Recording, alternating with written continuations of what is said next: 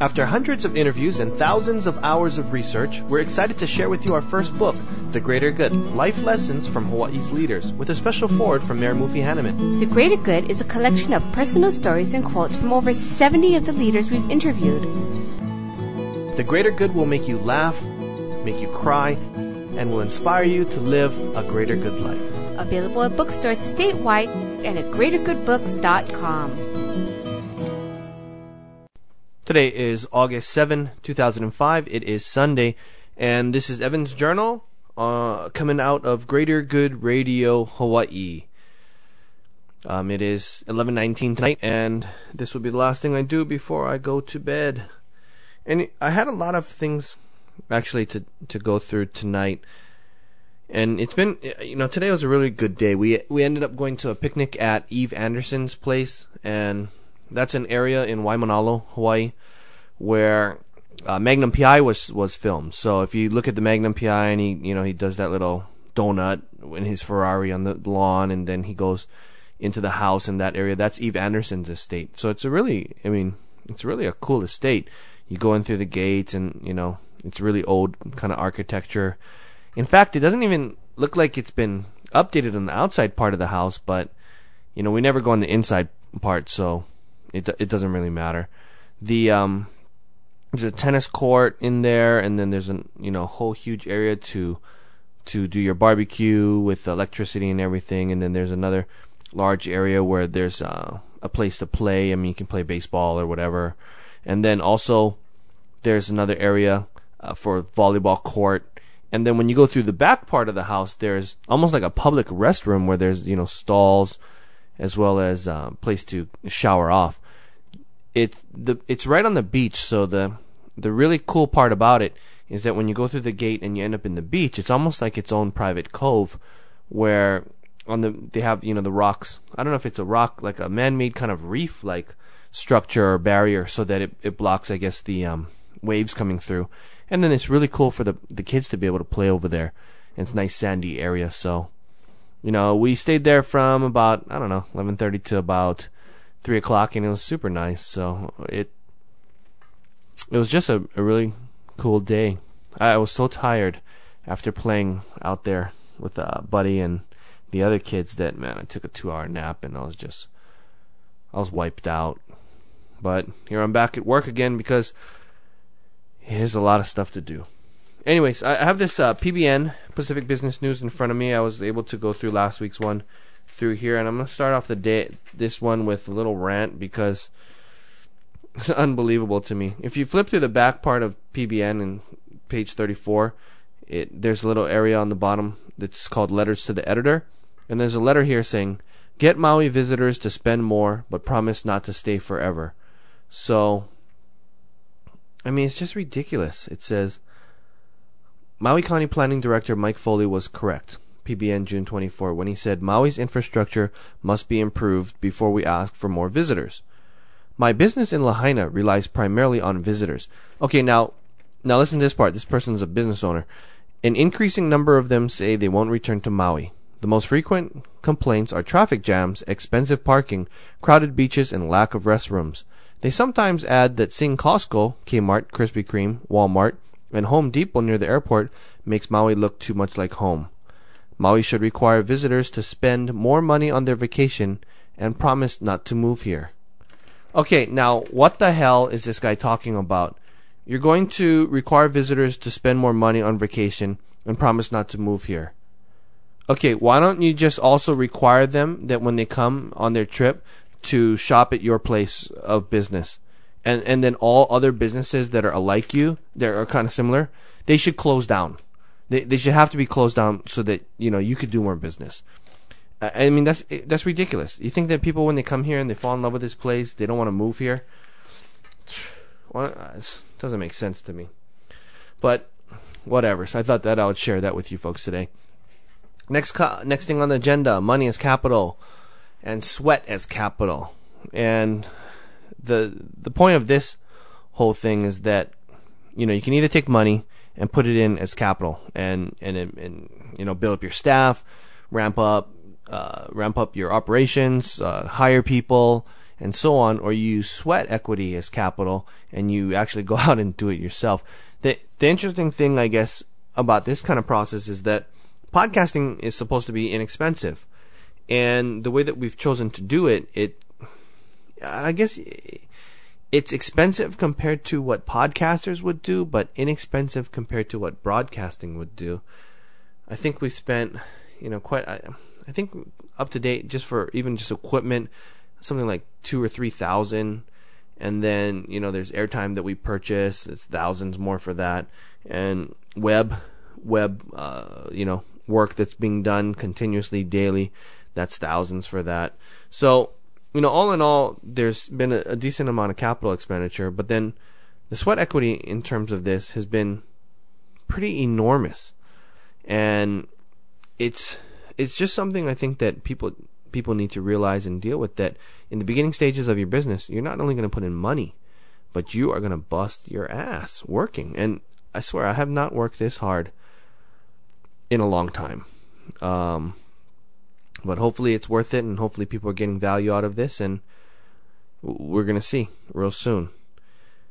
The thing that came up today is physical inventory, because other businesses that we run have physical inventory involved, and that physical inventory comes from a foreign country. So what that means is, if you cannot get payment terms for your inventory, you got to pay up front, which means you pay up front, you wait for them to produce it, then they ship it. Takes a few weeks to get here. Then you got to clear it. If it's food items coming into the United States now, you need to pass through the FDA's Bioterrorism Act, and that takes forever sometimes. If for some reason they want to inspect you or whatever they want to do, so that takes longer too. And then you got to get your products into the warehouse, sorted and everything, and then they're ready to sell. So once you're ready to sell your product, let's say you have a certain amount of inventory in there because it took you 6 or 8 weeks to get it in. You sell your inventory, and then if you offer net 30, which is, payment terms to your customers, you could be talking about 6 months to get your money back. So you actually have to cover 6 months worth of inventory just to run your business. And if your business is doing a decent amount of business, that's quite a bit. What that means is that if you grow, and this is the kind of where this whole thing came from, is in the PBN it talked about the fastest growing 50 companies. And then once you continue to grow, a lot of times you have a capital crunch where you need money to grow, because in order to sell more, if you're dealing with physical inventory, you need more physical inventory. If the business cycle is 6 months, you're talking about quite a bit of money. So I'm looking at some of these companies in here that I think the first company had something like 600% growth. How do you sustain something like 600% growth? I can't imagine that. I can't imagine having to have 6 times the amount of inventory currently. In 1 year. That's massive. I know that when we first started our other business, then we had massive growth in 1 month, and that was just an incredible crunch. We had to go out and get loans, and right then we got the business plan going and got some more loans. But I can't imagine how you can sustain that kind of growth. It's just mind-boggling. But for those of the people who are and doing it successfully, I think that's a cool deal. So that's why we're switching out to intellectual property and copyrighted type materials or digital content, because if our sales go up by 6 times or 10 times, we have server issues and maybe some administrative issues, but I won't have to have 6 times or 10 times the amount of inventory. So that's something to think about as you're designing your business, or if you have a current business, how you can work that through. We are currently 80 days now into our plan. So 80 days ago, I was sitting at the same computer trying to work out a business plan of some sort for entrepreneurship class for my executive MBA to finish up the term so I could graduate. It was the second to the last project that I had, and turns out that I started writing it on the day that it was due. It's kind of funny because my friends in class are calling me and asking me where I was, and it ended up being that at the end of the class I didn't make it, and he gave the cell phone to the teacher, and I had to talk to the teacher about, what should I do? Turn this thing in half-assed, or should I finish it up and make it better and then turn it in late? What's going to be the harsher penalty? So, we went through it. It's negotiation. Everything's negotiation. And ended up turning it in a day or two late. The only problem is that we needed to have financials put together, and I was having a tough time with the cash flow statement because I'll be honest with you, I'm not really up to speed on how the cash flow statement works and how to put that together myself without the accountant's help. So I had to turn that in, and actually ended up paper went in without the cash flow statement, just some basic startup costs for me and a break-even analysis and a budget, but I didn't have that part. So I believe the grade was a little bit hurt due to that, but I think the true test is going to be what are we going to accomplish after this thing is done, because we're 80 days into it, meaning 2.5 months. 2.5 months now we are getting ready to launch, which means we'll be about, what is that, if we did in May, June, July, August, just a tad bit over 3 months, maybe 3.5 months from writing that plan to having a fully functional website up and running, to having airtime on AM radio station, and then also having a backlog of an inventory of interviews, so that we can make sure that we have a cushion in order to broadcast all this kind of stuff.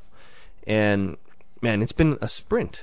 This thing has been an absolute sprint. That's why I put down 80 days in football 2-a-days, because I swear this feels like football 2-a-days. Every day, I don't know if you played football ever, or if you're a girl and your boyfriend or husband ever played football. I'll tell you what, I played starting left bench on the football team, but nonetheless I had to go through the same pain of the 2-a-days, and 2-a-days is where you practice twice a day for a whole week. So you go through these intense practices, and then you get a rest. I mean, you basically eat and take a nap, or if you're hanging out with your friends, then you're ready to die.